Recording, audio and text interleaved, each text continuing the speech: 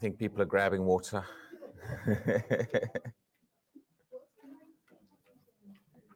And then we'll open and pray. Let's just start praying for a moment, Joe, while people are getting settled down. Hallelujah. Father, we just praise you and we worship you. Lord, we come before you with hearts open, ready to receive from you, ready to hear from your word, ready to receive what you have for us today. Father God, we thank you that your word is alive. Your word is powerful. Thank you, Father God, that you want us to grow in your word. You want your church established in the word of God. You want your church walking in your ways and understanding and filled with revelation and understanding of the word of God. So, Father, I ask right now that you'll open the eyes of our understanding. Help each one of us to see. Help us to receive today. Help us to hear and to have hearing ears to hear what the Spirit of God is saying, what the word of God is saying. And we open our hearts to receiving understanding and wisdom and revelation from you, from your word today, Lord, in Jesus' name. And we welcome your Spirit here. We welcome you here, Father God. We want to welcome your presence and welcome you to move and to minister to people in Jesus' name. Amen. Hallelujah. Praise God. Well, these Saturday mornings, we focus on teaching the word. And some of you, if you've heard about what topic we're going to be doing, we're going to be looking at Book of Acts Christianity. Not just a study of the Book of Acts, and that's why it's not just called Book of Acts, but Book of Acts Christianity. We want to know what the Book of Acts is teaching us about what the church should be and what the church should look like, and what Christianity and what we should look like, and what we should expect. Amen. And the reason I'm doing this is because I believe there's things that God wants to do in the body of Christ. There's things that God wants to do in this nation, and there's things that He wants to stir in the hearts of people, and a big part of that's going to come through His Word. He wants to show us things.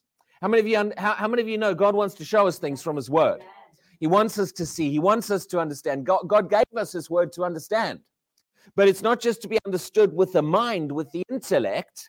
The Spirit of God on the inside will teach you. I often say this, that God wrote His Word in such a way that it requires the author to understand His Word, or the help of the author. Did you get that? God wrote His Word in such a way that it requires the help of the author to understand it. It's like understanding of it is locked unless you have the help of the author. You can study the Word of God intellectually. You can go study out Bible facts and information and still have no idea what God's actually saying. And there's people who've spent many years studying the Word of God and studying the Bible as an intellectual textbook, and yet they have no idea what God is saying. You can know Greek, you can know Hebrew, and believe me, as a teacher and as a student of the Word, I look up the Greek and the Hebrew. I do study, but you see, you can know Greek and Hebrew and still not know God. You can be able to read the Bible in the original text and the original language and still have no idea what God is saying, because it requires the help of the author. The Holy Spirit. Scripture is inspired. Yeah. And understanding of Scripture requires Him bringing it to light to your heart. So it's not just about getting it with your head, it's about getting it with your heart. This is one of the reasons many Christians, many people have learned Bible truths. They've learned, 7 steps to answered prayer, and how to believe God for this, and how to worship, and they've learned the information and the facts, but it's here, and a lot of it's not translating into results in their lives because they're not walking in the revelation of it. And this is why it's important. This is why we're doing these teachings and ongoing, and the word's preached in this church, but we're doing these as an ongoing basis, because even people who've been to Bible school need to be stirred up and to keep hearing the word. I know many people who've been to Bible school and they study the word at Bible school, and they do 2 years, 3 years, 4 years, and after graduating Bible school, they never grow in the word ever again. I've taught in Bible school for 26 years. And I've seen people who go to Bible school, they get a lot of amazing teaching, but from the day they graduate Bible school, they never really progress much further in their Christian life. They float along, and because they're not walking in it, they're not keeping it alive in their lives. And this is why we got to stir it up with teaching like this, to keep it alive, to keep the Word of God alive and fresh. You have to stay in the Word and stay walking in the Word if you want it working in your life. Amen? It's not the truth you heard 10 years ago that's going to set you free. It's the truth you're walking in today that's going to set you free. So a few introductory things there. But as we study the book of Acts, I'm not just looking for facts and information and details. I want to hear, what is it that the Spirit of God wants us to get from this book? What does he put? What in the book of Acts is he speaking to us today about? What is he saying to us today through the book of Acts as we look at some things? Are you hungry? You ready to receive? You ready to hear what he has for us? Well, you see, let me give you a little bit of information. The book of Acts it's the only historical book in the Bible after the resurrection. Now, there's plenty of historical books before the resurrection of Jesus, and the Gospels, Matthew, Mark, Luke, and John, they contain historical details and events. But the book of Acts is technically the only historical book after the resurrection of Jesus. Now, that's important. There's an important detail there. Because, we've got Romans, Galatians, Corinthians, Ephesians, Revelation, and those are doctrinal books. They're letters written to the church, and they certainly contain important doctrine.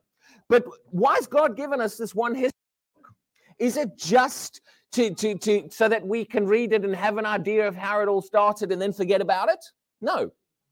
The book of Acts is the only practical example, or put it this way, the only practical scriptural example we have of the church in action. You ever think about that? Now, we've got lots of doctrinal things about the church in the epistles, and there's certainly some things where Paul addresses some situations going on in churches. There's some practical things in there. I'm not saying there's zero in the epistles, but the book of Acts shows the life of the church, and it shows in example form. It shows us what the church looks like, how the church functions, and God's expectation of the church. Now, couple of things. First of all, if what we look at today looks different to the book of Acts, then we've got to pause. We've got to pause and ask some questions. We've either got to say this, well, the book of Acts just for the book of Acts, and now God's just doing the church has evolved and changed and become something completely different, or have we drifted off some things in some areas? And not necessarily walking in. See, someone says, well, in the book of Acts, you're welcome to come and sit down if you want to. You don't have to stand at the door. Okay, that's all right. That's all right. I just thought maybe you didn't want to disturb by coming in. Okay. So someone says this. Someone says, well, the book of Acts was the young church. It was the kind of the baby church, the church just being birthed, and we've matured since then, so we're going to be different. Well, here's the question. If that is the case, now I do understand in the book of Acts, it takes time to develop ministry gifts. It takes time to develop pastoral gifts. It takes time to develop teachers, evangelists. Do you understand that? People develop. And so in the book of Acts, some of the ministry gifts may not have been fully developed. And there were things that developed over time through the book of Acts and certain things like that. But if we just turn around and say that the book of Acts is just the young early church and we've matured, then here's the question. What standard do we have today to measure ourselves against to determine whether we're on track or not? If the book of Acts was just the early church and was only applicable to then and bears almost no relevance to what we look like today, how can we look at us and compare us to Scripture and know that we're walking looking the same? Well, we can't. If we're going to say, well, we've changed, none of that applies anymore, No, this doesn't apply, this doesn't apply. Well, we don't have, that was just for the apostles. If we write it all off, how can we know whether we're still walking on track in some things? Without everything is to be judged by the word of God. Everything, doctrine, everything should be judged by the word of God. And yes, we judge by the Spirit of God on the inside of us as well, but God's given us more than one witness. There's some people who don't know the word and they try and judge everything by the Spirit, and they get it wrong sometimes. Because the word and the Spirit, they work together. They're more than one witness, and the witnesses should witness with each other. This is why people who don't know the word, if they've just trying to witness everything by the Spirit, well, I can judge by the Spirit. How do you know you are judging by the Spirit and not just your opinion half the time? Amen. God's given us more than one witness. And these things are supposed to bear witness with each other. My spirit bears witness with the Holy Spirit inside of me. The Holy Spirit bears witness to the Word of God.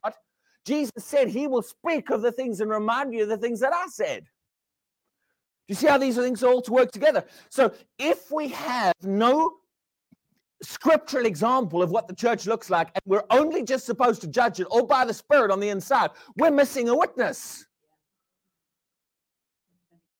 And this is what people do. They write things, oh, well, that was just for the apostles. That was just for them. That was just for them. They destroy one of the witnesses so that they can redefine it based upon what they claim is a witness they're getting on the inside. But there's no basis to. God gave us his word to judge and to determine and to make sure that what we're getting by the Spirit is in line with Scripture.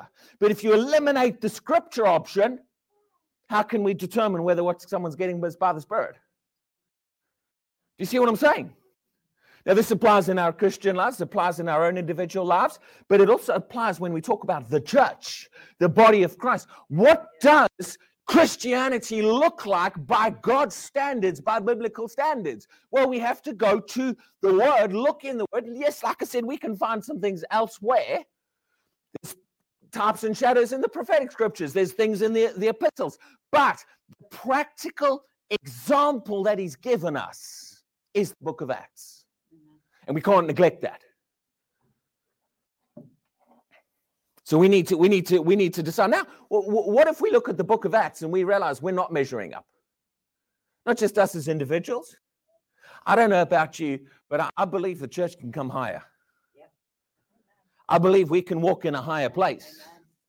And I've said this before, but it bears repetition. But I've had enough of, please don't get me wrong, I love studying past revivals.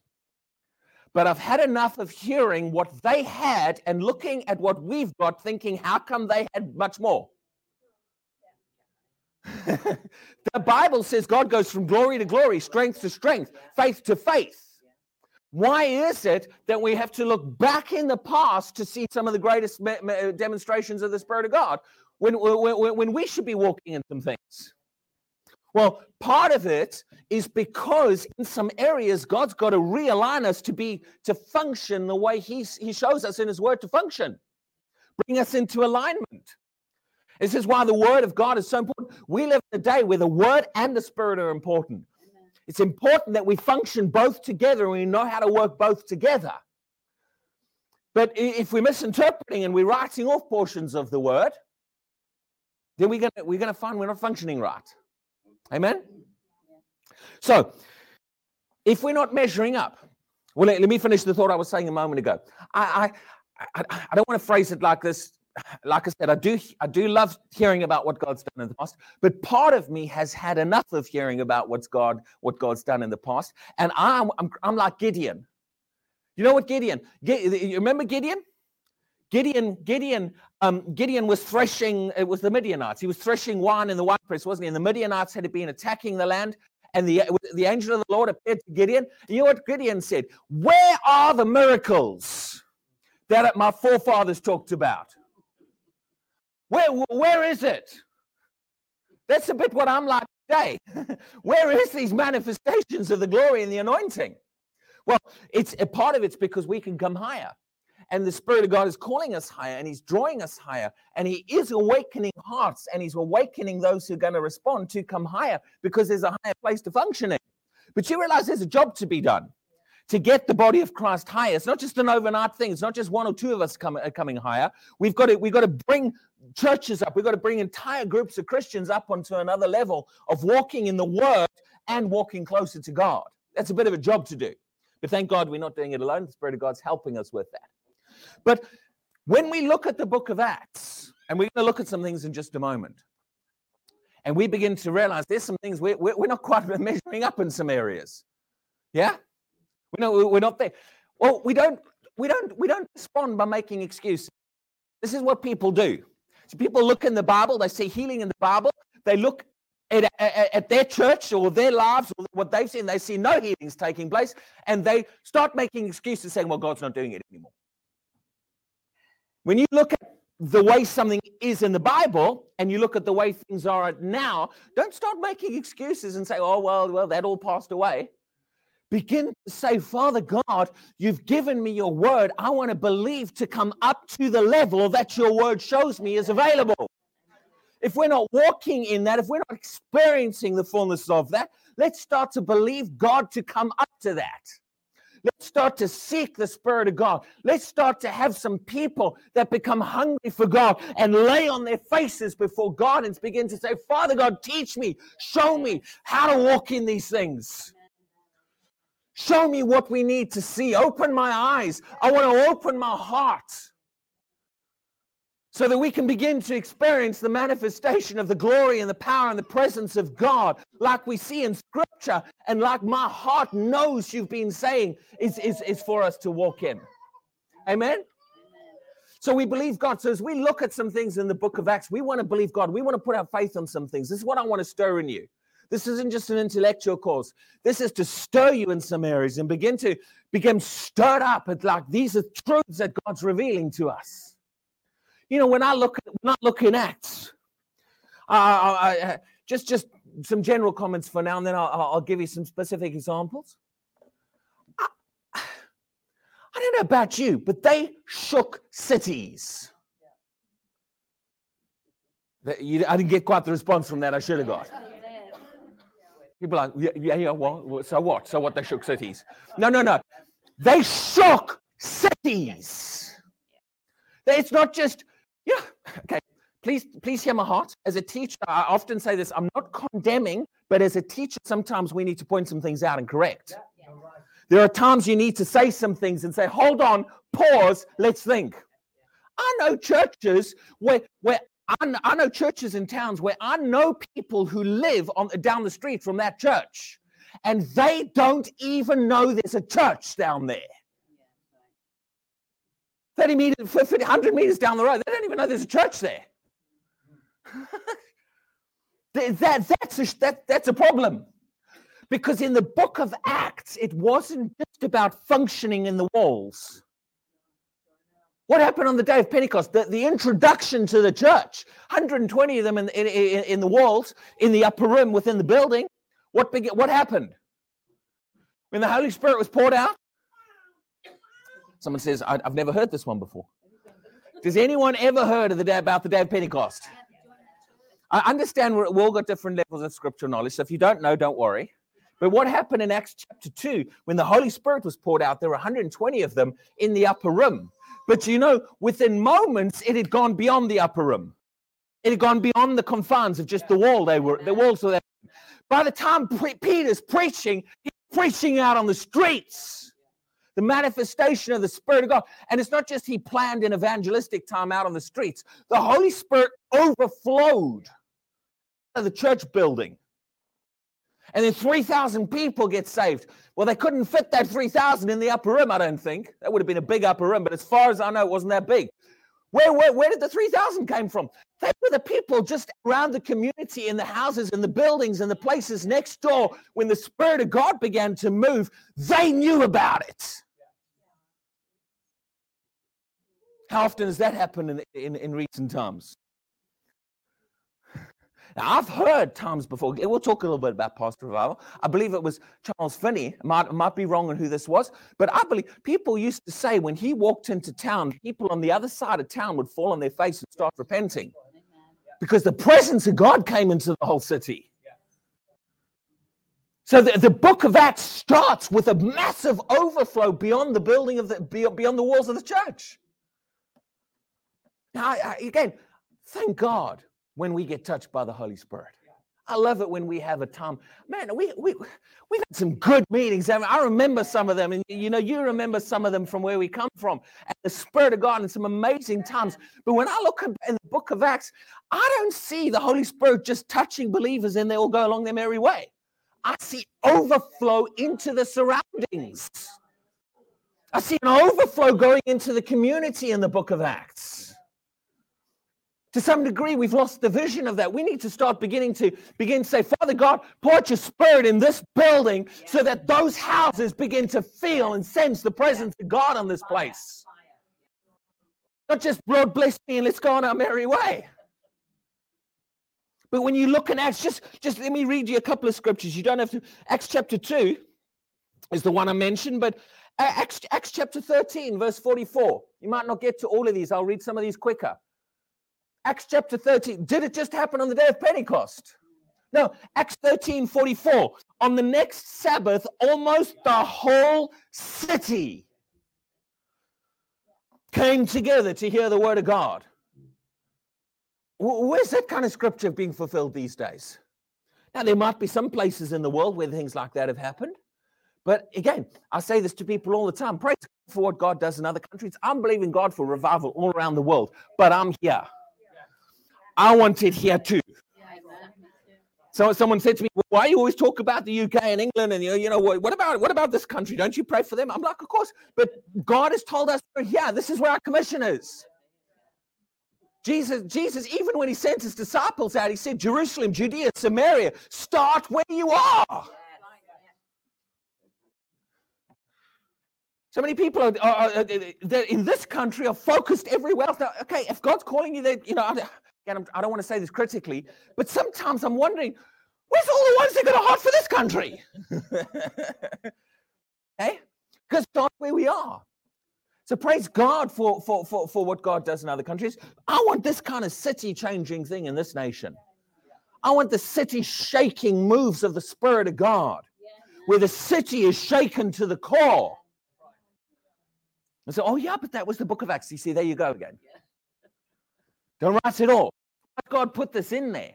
He's shown us the kind of things that we should begin to expect and begin to believe God for when the Spirit of God manifests. I look in the Word of God and I begin to look at scriptures like I just read you in Acts 13:44, and I begin to say, Father God, I want to see that. I want to see city-shaking moves of the Spirit of God. Now, again, I'm not saying this with the intention to criticize. I'm saying this with the intention of a question mark. How come we got cities, where there's 2, 3, 4, 500 churches, and there's no city shaking going on? I mean, they just needed one church and they shook the city. What about the places? We got 300 churches in some of our cities. Do you see? I'm saying that to criticize. I'm saying that to, let's put a question mark. Let's begin to say, whoa, Lord, we need to come up. We need to stop playing our games. We need to stop trying to impress people with my talent, my ability, draw attention to me, my ministry, and let's just begin to get on our faces and cry out for the move of the Spirit of God as a body of Christ. Is it all right if I just preach it this morning instead of teach it? I'm just going to flap and run around. You guys are welcome to respond. Yeah, I'm getting a bit hot. I'm sweating away. But, sometimes I don't know if I'm going to be nice and calm up here or if I'm just going to rev it up and go. You never know what you're going to get from me. The amount of times I get up here and I think, I'm going to be really calm. I'm just going to be line upon line. I'm going to give a good teaching today. We're going to go like this. And then I get up here and it never happens like that. And I think, Lord, when? I can teach like that. You go and look at some of the online ones. I can teach line upon line. But I look at this and I say, okay, Father God, you gave us the book of Acts. You gave us, you showed us this in the church. You showed that overflow, that overspill, shaking the environment, shaking the city. God, let's get on our faces and let's begin to believe God for that. There's a lot of people, yeah.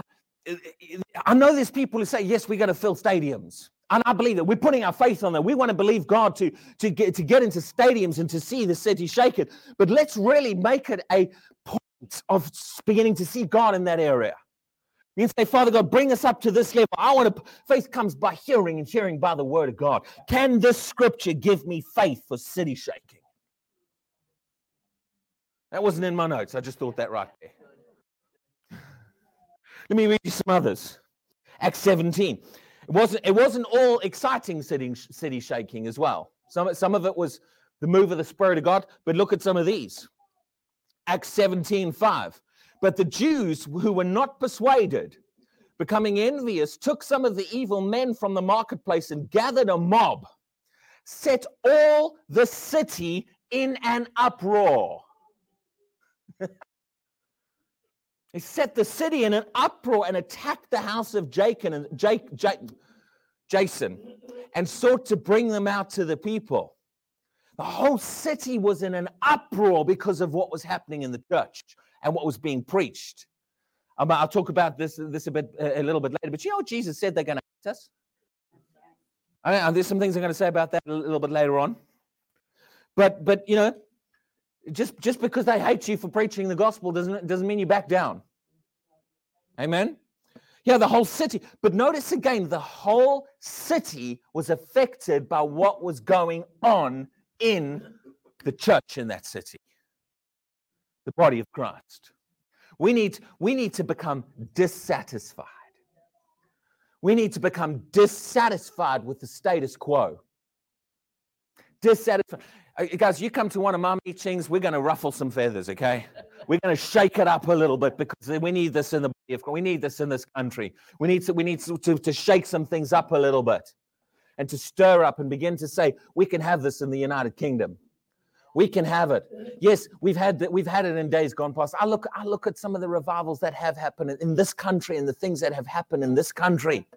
People talk about this place is a hard place. This is a hard city. That's a hard city. Right now, I'm thinking, let's find the hard places and let's go in there and smack it. Show those hard places who really is God. And I'm not talking about me. I'm talking about who's in me. Enough of this, it can't happen here. It's hard here. Let's begin a people who begin to realize not only can a city be shaken, but a nation can be shaken by the power of God. Nothing's too hard for my God. Nothing's too hard. Now we say, nothing's too hard except, the city just down the road. That's a really hard. No, you just told me nothing's too hard. Amen? Nothing's too hard in this country. And you see others. We see other Acts 19. We don't have to read all of them. Acts 19:29. So the whole city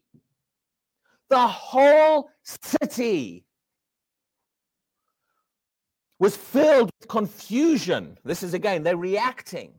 This is the animosity, the anger being stirred up. The whole city was filled with confusion and rushed into the theater with one accord, having seized Gaius and all the others and Paul's traveling companions. Acts 21:30. And all the city was disturbed. And the people ran together, seized Paul, and dragged him out of the temple. Do you see that repetition? The whole city. Either the overflow of the manifestation of the Spirit of God or the effect of the enemy stirring people up, but it's on a citywide scale. I mean, people get, when 2 or 3 people persecute them, wait until the whole city rises up against you in uproar. Amen? You're not doing, Paul had that. He was, but that was Paul, that was the apostle. There you go again. Stop all this. That was just for them. That was just Paul. That was just the apostles. No, this is what God's shown us, the effect of his church. We've tolerated this. We've accepted. We've come to the place where we've become comfortable with just having a nice meeting, and it doesn't matter if we don't shake the city. We need some of the revivalists, the Wesleys, the Finneys, the Robertses, the Wigglesworth. We need some of these to begin to stir people up and say, let's become dissatisfied with where we are, and let's begin to believe God for a higher level and a manifestation of the Spirit of God that shakes Southport. Amen. I want to tell you something. We look in the book of Acts, you see rapid growth, you see rapid expansion, 120, 3,000, 5,000. This is what God has presented to us. Oh, yes, brother, but it doesn't happen here. No, remember what I said. Stop talking yourself out of it. Begin to say, Lord, if this is what you've presented to us as the church, this is the only practical example we have in the Bible of the church in action. Isn't it? It's the only historical book of the church after the resurrection of Jesus, the only practical example we have. So this is the word concerning what the church looks like. Oh yeah, but it doesn't happen like that anymore. Remember what I said. If we're not getting that, what do? Do we make excuses? Or do we begin to say, Father God, we want to come up to that level. We want to start believing God. We want to start stirring up believers and start stirring up a body of Christ and more believers. And we're doing it and others are doing it, and stir people up and begin to believe God can shake this nation. Amen. Do you know what? It wasn't all the natural factors that did it. I was thinking about this. Again, okay, I don't want to specifically point at any particular people, particular groups, but people look for all the natural reasons in the book of Acts why the church was successful. And you get some groups that say it's because they all met in houses. It's because they didn't have buildings, they all met in houses. I'm like, well, actually, they met in the synagogue too. And there were times when Paul was in cities, they met in other places. They didn't just meet in houses. But you see, when I was thinking about this, and I'm saying this because we've got to point some things out. People try to look for all the natural reasons why the church was successful. And it's because we think it's all about how good your marketing is, or how good your people skills are, or how many theology degrees you have. They didn't have any of that. They didn't have polished preachers and eloquent sermons and theological degrees. They didn't have training in people skills and how to market and how to build your church 3 steps to this. They didn't have that. And yet they did more than we're doing. It's because they understood that God is looking for yielded, consecrated vessels that His Spirit can manifest and flow through. That's all it needs. People hungry for the Word, hungry for God, hungry for the Spirit of God, and yielded and consecrated. And the Spirit of God. It says it was like I said, it wasn't in all that marketing and all the other things. People say, oh, like I said, it's because they met in houses. They didn't have church buildings. That's why it was successful. I'm like, I'm sorry, that's not the reason. Because that reminds me of something Jesus said. The woman at the well came to Jesus and she said, should we worship in Jerusalem or Samaria? What was she asking? Was she asking all about location? Is it in the location? She did, and Jesus said, time's coming when it's not about the location anymore. Basically, that's my paraphrase. Go read it, John 4. She asked him, should we do it in Jerusalem or Samaria? Jesus said, no, the Father's seeking those to worship Him in spirit and in truth, but it's not about the location, not about where. That's not going to be the priority anymore. It's not about whether it's a house or a building or a field or whatever else. It's about whether you've got the Spirit of God in that place. And whether you yielded and you're walking in His power and His presence. What's it going to take to walk in that kind of power and presence? What's it going to take? Let's look at something else. Go to Acts chapter 2.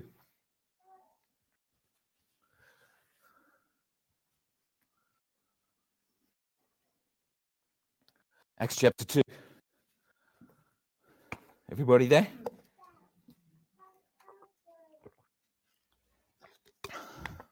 Verse 46. Everybody there? Acts 2:46. So continuing daily. Is everyone reading it? Is that what yours said?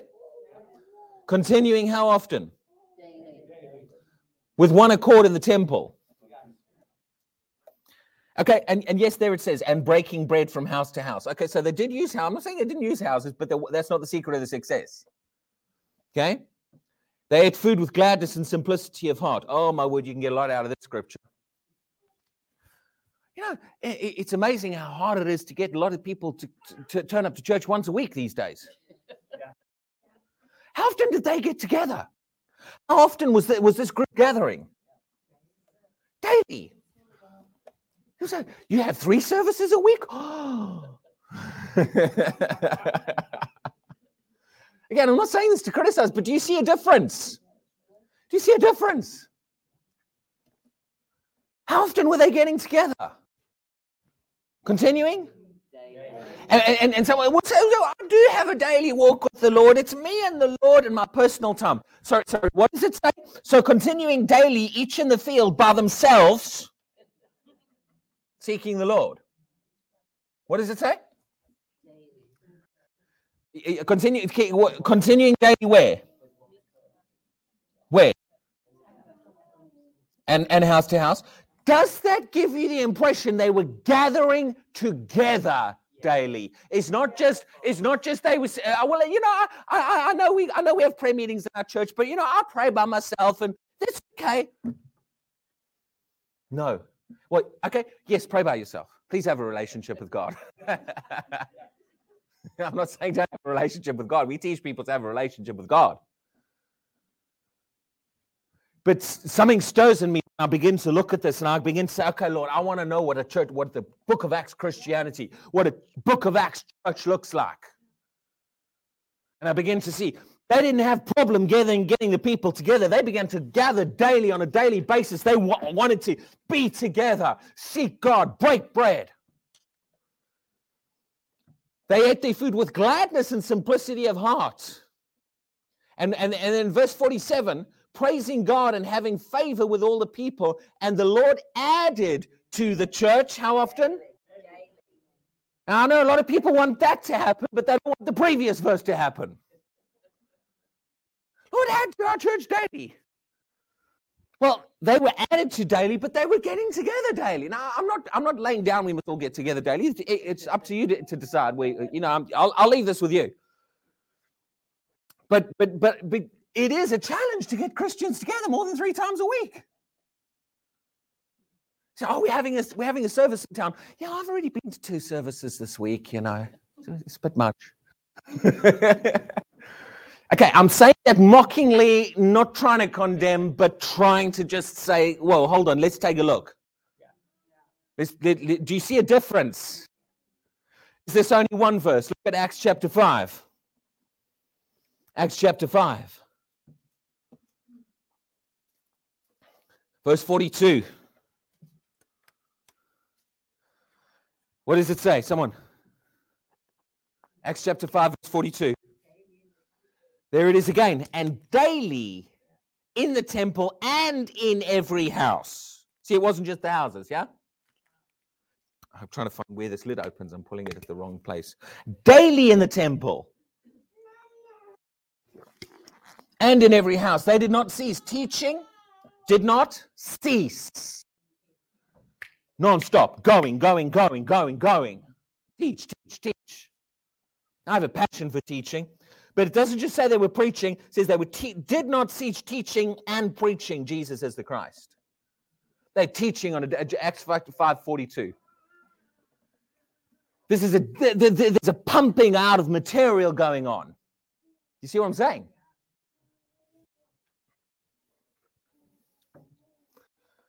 Again, I'm not dictating churches must have meetings every day, but I'm saying maybe there's some things we should really begin to stir. Begin to say, you know, I read of revivals. Here we go. I said a moment ago, I'm fed up of hearing revivals in the past, and then I keep quoting them as God's sense of humor, because that wasn't in my intentions. I read about in revivals of the past, the hunger that led up to the revival and the seeking God, and the times people would seek God on a daily basis. And I think I said this here last time, or I said it in Warrington, but Jackie read some from Rees Howells about during World War II, about how they prayed every night from 7 o'clock at night to midnight. How long is that? 7, 8, 9, 10, 11, 12, 5 hours every day.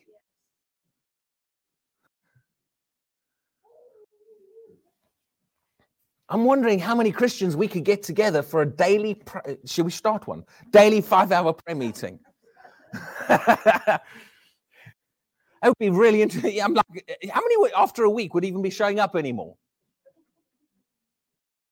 What does this tell you about the difference between Book of Acts Christianity? And then we say, yes, Lord, we want the power and the miracles like they had. We do. But I look and I begin to say, hold on a second here. These people were hungry. These people, they wanted the word. They wanted to get in the presence of God. They were moving in toward the things of God. And you know, and I'm going to say this because I said a moment ago about a lot of people go to Bible school and then they grow for 2 years, 3 years of Bible school. And then after Bible school, they just never really get in the word anymore because they've become content with what they got 3 years ago in Bible school. I've seen it. Have you seen it? I've seen people. I still see some of them these days. You bump into them. I know I taught them 10 years ago in Bible school. And it's very clear they've never moved on from that point. They've never grown from there. Because they're content with what they got there. I wasn't content with what I got at Bible school. This is why 26 years later, I'm still hungry and studying in the Word. I still want to know more. I still want to grow. I want to get in the truths I learned. Even I go into my notes. I spent years after Bible school going back into my notes, studying them. Years. Building it into me, getting hungry for it. And again, please don't, I'm not trying to say this to condemn. My intention is not to condemn today. I know I keep pointing some things and things, but I'm trying, but it's good to stir. Amen? But what I've noticed is people become content with the level that they've reached. Yeah. And then they lose the hunger for driving on anymore. I was talking to one of the ladies who prayed with us, and she said to me, I'm trying to invite people to your meetings. This is another place.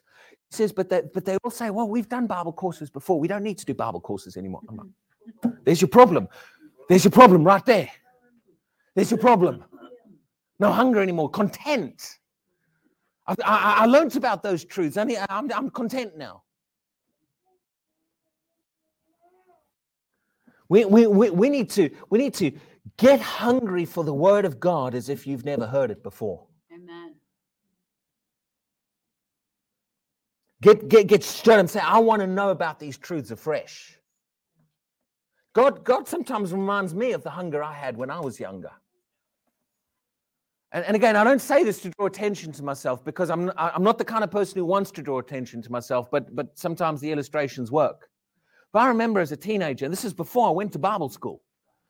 I was 15, 16 years old. I remember I went and I got, my parents had a massive library of good word books. And I took the whole pile of them and I just stuck them by my bed. I had a whole pile of these books. And I just spent the summer reading them, my summer holidays. That's what I did in my summer holidays. And I took all of the Word of Faith magazines. They had them back this was now late 80s. They had them into the 70s, my parents. They had a decade worth of monthly magazines, teaching magazines. And I took the whole pile, I stuck them by my bed, and I just started reading through every article, soaking it in. And I made up my mind one summer I was going to read the Bible. I think it was my GCSE summer because it was a slightly longer one. You graduate earlier because of exams finishing. And I just thought, what am I going to do this summer? I'm going to read the whole Bible. And I just began to consume scriptures. And I wasn't trying to study it per se for that reading. I just wanted to read the whole Bible. And people say, how long did it take you? It took me 90 days. Now, that's not a boast in the sense of trying to draw attention to me. That's an illustration in the sense of hunger. And I was consuming the word. I wanted to understand, know the word. And even after all of that, I still went to Bible school. And even after that, coming out of Bible school, I soaked in my notes and I wanted to know and understand, grow. I'm illustrating that because I don't see that. I don't see a lot of that kind of hunger. There's a lot of people talking about what we need in this country. Oh, we need some great preacher to come and shape, no, what we need is the body of Christ in this nation to just get hungry for God. Churches begin to cry out, begin to say, Father God, we want to see the kind of things that we saw in the book of Acts. Do you? Anyone here want to see? Yeah. I do. So it wasn't about their marketing skills, their eloquent preaching, their education levels. It wasn't whether they had theology degrees or didn't have theology degrees. It wasn't how many ministerial associations they belonged to. It wasn't how I don't know. It wasn't whatever. It wasn't their people skills. It was the fact that they were filled with the Spirit of God, saturated in the Spirit of God. And that's how Acts opens. Acts opens to talk about this Holy Spirit. Go to Acts chapter 1 quickly. People say, how long does he preach? I'm like, I never know. We might finish session 1 around 3:00. No, don't worry. I will stop and have a break in a minute. We do 3 teaching sessions, but I don't keep them strictly to a time. I probably should because I always eat into Tony's time. But I want to finish this point because my next session today, we're going to look at something specific. Look at Acts chapter 1, verse 4. Acts chapter 1 and verse 4. Being assembled together with them, he commanded them not to depart from Jerusalem, but to wait. Let's just pause there for a moment. Now, people have taught about how you must wait for the Holy Spirit. There's all kinds of teachings about this. My usual response to that is, if you're going to teach that Jesus said you have to wait for the Holy Spirit, you also have to teach you must do it in Jerusalem. Because he said, wait in Jerusalem. So don't take half of what he said. Oh, you got to wait for the Holy... No, he said wait in Jerusalem. Okay? do not depart from Jerusalem. But that's not the point of what was going on here. They were waiting for the first outpouring of the Holy Spirit on God's calendar of events, the day of Pentecost. They didn't wait that long either. They didn't wait 5 years. Jesus died. Yeah? How long was he in the grave? About, depending on exactly how you count it, we usually say 3 days. How many days did he appear to his disciples? Anyone know? 40.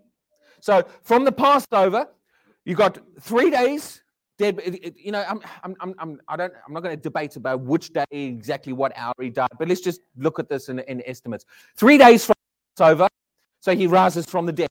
40 days he appears to his disciples. That's 43 days, yeah? Total.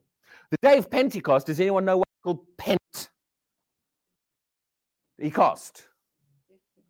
50. It's 50 days after Passover. Every time. Pentecost is 50, is that right? 50 days after Passover in the calendar of events. 43 of those days have already been used up. So when Jesus ascends into heaven and says, wait in the city of Jerusalem, they had 7 days left until Passover. 8, 9, if you really want to, depending on how you count the day. They didn't wait that long. This wasn't a 5-year wait. You get people teaching waiting, and 10 years later, they're still waiting.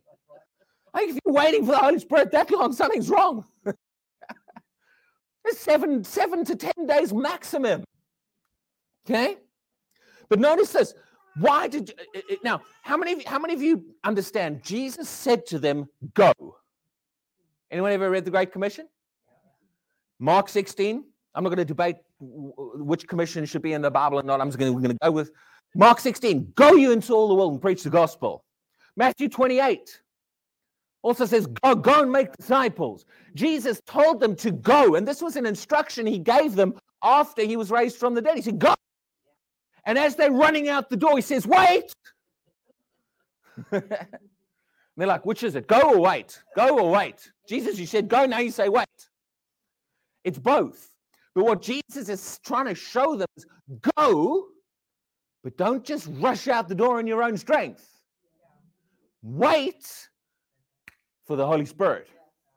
Jesus wanted to make sure they had that equipping to get the job done, because Jesus knew that's the only thing that's going to make the difference. It's the only thing that's going to make the difference. Now, I've just done some teaching in the last couple of months here on the Spirit upon, so I'm not going to be talking as much. I will talk a little bit about the Holy Spirit, because you can't talk about the book of Acts without talking about the Holy Spirit. But this is the point.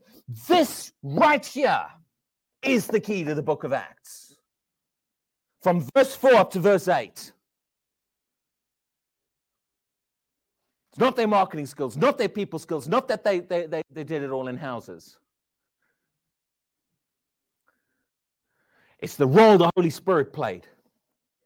And I'm going to end this session on this point. This is so important. This is so powerful. This is so vital to two things. Jesus himself directly connected the Holy Spirit to power in verse 8. You shall receive power when the Holy Spirit comes upon you. Someone says, oh yeah, but that doesn't, we don't have the power. It doesn't apply anymore. Just wait.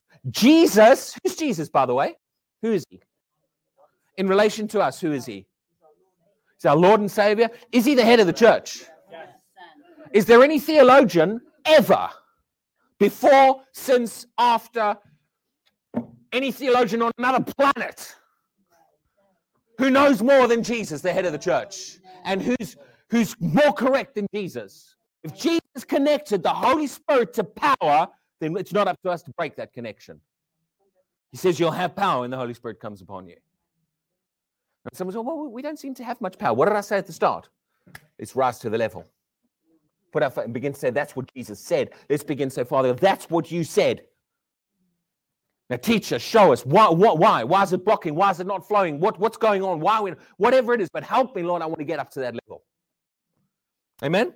That's not the point I wanted to make. But Jesus connected the Holy Spirit. He connected the Holy Spirit. And Peter stood up and said, in the last days, I'll pour out my Spirit on all flesh. Quoted Joel, the first message preached in the church. He identifies this is the outpouring of the Holy Spirit. This is what God has said is coming. This is the fulfillment of the promise. These are the days of the Holy Spirit upon the believers. These are the days of the Spirit upon the church. These are the days. And the thing is, this is what you need to understand. The enemy has done everything he can to wipe the Holy Spirit out the church. He did it right the way back in the first century. He got the church into operating in formality with no Spirit. And even in the recent 100 years, when we've seen outpouring of the Holy Spirit, we've seen some of the greatest attack on the church has come concerning doctrines of the Holy Spirit. Trying to shut the Holy Spirit down. Won't let the Holy Spirit flow. Won't let the Holy Spirit move. Why? Who's motivating that? The enemy. Because the enemy knows this is the key. This is the key.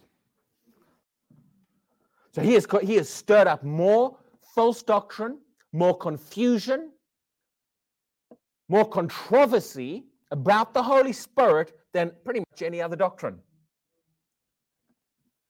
Christians argue over tongues, not tongues, filled, not filled. Do you get it all when you become a Christian? Is there a second? They argue.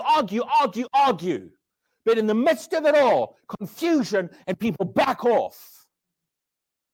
There's Christians that they're ashamed to even talk about tongues anymore. They're ashamed to even talk about different things. What's going on here? The enemy wants the Holy Spirit shut down in the church.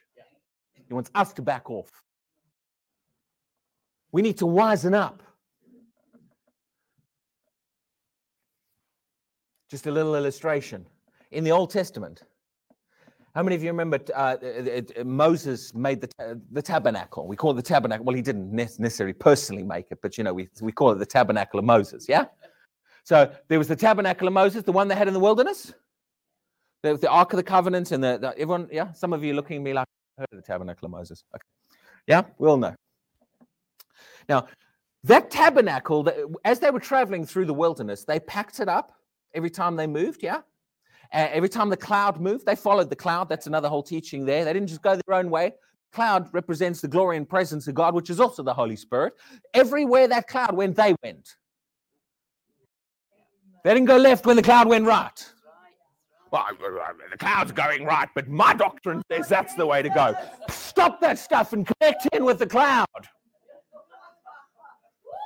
This is why there's no shaking going on. You're going to wake some people up. I don't know. If I've got to shake some people and just stand up here and flap away and preach away and say what needs to be said, I'll do it. We don't like that kind of preaching around here. Oh, well, you got to get it from me. You're a little bit louder than my pastor. That's all right. We love your pastor too. What was I going to say? Tabernacle of Moses. So they packed it up. I got diverted on the cloud. But anyway, back to the tabernacle of Moses. They packed it up everywhere they went. They set the tabernacle up. That tabernacle was central to the camp. What was in the tabernacle? That the tabernacle was not all about the sacrifices. But powerful things in the blood sacrifices. I don't have a problem with it. The tabernacle wasn't all about the outer court. That tabernacle was built for one purpose. God said in Exodus 25, verse 8, I believe it is, build me a tabernacle that I may dwell among them. It was his dwelling place. It was his presence. So everywhere they went, that tabernacle went. Everywhere the cloud went, they went, and everywhere they went, they took the tabernacle with them. It was central in the camp. I've not studied it's been a long time since I studied the positioning of all the tribes and stuff. But from what I remember, the tabernacle was right in the middle, or very central. Is that correct? So I'm checking with Jackie and Tony. They can help me with some Bible facts on that one. What is that telling you? Is it because God wanted the blood sacrifices at the center of it all? No, his dwelling, his presence. And in the tabernacle, what? In the Holy of Holies, right in the court, what was there?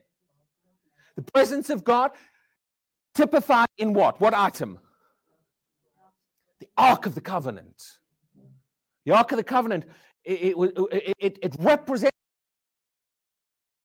That's why when they went into battle, they took the Ark, because that was God's presence going with us. Amen? So they went all the way into the land. They took Moses' tabernacle with them, packed it up, put it up, packed it up. Now, how many of you remember they entered the land? If you kind of know the historical events, or if you don't understand, people come with different levels of Bible knowledge. But basically, that tabernacle of Moses, they went into the land in the book of Joshua. Yeah. Now, when was the first temple built? Anyone know? Who built the first temple? Solomon, not David. So during Solomon's life, the temple was built. So David was king for 40 years, was it? Saul was king for 40 years. Before Saul was Samuel, who judged and was the prophet. And before that is the book of Judges, which takes about 300 years. So from Joshua to when the temple was built, you've got over 400 years. So where's the tabernacle? Okay, let's give you a history lesson. That tabernacle was set up in Shiloh. Anyone ever heard the name Shiloh? It got set up in a place called Shiloh, and that's where Eli ministered before the Lord, and that's where Samuel was raised. But during Samuel's lifetime, up until that time, the Ark of the Covenant was in that tabernacle. What happened? Does anyone remember the battle with the Philistines? When Eli and his sons Hophni and Phinehas died because they were not honoring God. They didn't just lose their lives because of their lack of honor for God. What else did they lose? What got lost? What really got lost at that point? The Ark of the Covenant, which is why either one, Hophni or Phinehas, when the wife received the news, I can't remember which it was, that he, whichever one it was, had died in battle, gave birth, and she named her child Ichabod, which means the glory has departed. Because the Ark of the Covenant was captured. It's taken into Philistine land. Now, what happened with it there? The Philistines soon realized you don't mess with the presence of God. Because they did not have a right to have that ark. And everywhere it went, it caused them problems. First of all, I think cancer was breaking out with some of them. So they were sending it from one place in the Philistines to the other. And they put it with their god Dagon.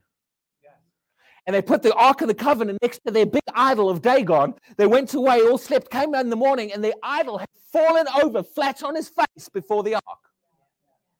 Big, not just a little idol, like the massive idol. They picked him up. They left him there again the next night. They came back the next day, he's fallen flat on his face again. I'm not sure if they did it 2 or 3 times, but I think that the last time they did it, it had even broken. Because they didn't have a right to have the presence of God. They didn't have the right to have the ark. But what happened after that? The Philistines eventually said that thing's going back to Israel. They sent it back to Israel. And it was taken on a cart. And it was taken, and eventually, I can't remember all of the details exactly where it ended up in a place called Kirjath-Jearim. Forgive my pronunciation. I'm not Hebrew. It stayed in the field. Now, I can't remember if it stayed in Kirjath-Jearim or wherever, but from there. But you know what never happened? It never went back to Shiloh. This is the point I want you to realize. Never went back. What happened in Shiloh? The temple, the tabernacle of Moses stayed set up. They continued going through the motions. Sound familiar?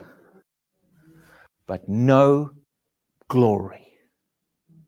No presence. Here's an interesting fact. The entire reign of Saul happened during that period of time. That's right. There was no glory in the temple, in the tabernacle. They continued going through the form of religion. But you know what was lacking? They had all the sacrifice. They do everything else. But you know what was lacking? The presence of God. And it wasn't until David came along. David got it on his heart. It's time to get this back in place. David brought it back, and I don't want to go through all the details, but he brought it back. But here again, you told me a moment ago, who set the temple up? Solomon, David's son. So what did David do with the ark? Because it wasn't until Solomon came along that they built the temple. So during David's reign, David brought it back, but what happened to it? Never went back to Shiloh. It never, ever went back to Shiloh. Once it was gone, it was gone. Never, ever returned there. David put the ark in a tent. It wasn't a three-layer tent like outer court. What are the names? Outer court, the Holy of Holies. Okay, it wasn't the normal standard layout of the temple. It was a single tent, and he got worshippers. And anybody could come into that building. It was a completely different tabernacle. Now, I don't want to go into the details of that, but you know what? David is very typical of some things in the New Testament, the New Covenant. He's the one who got the revelation of the shepherd long before anyone else did. But another whole teaching. The point I wanted to make was this. You can go through the motions. You can have all the marketing skills you want to. You can have all the people skills, all the programs. If there's no presence of God, you ain't going to shake cities.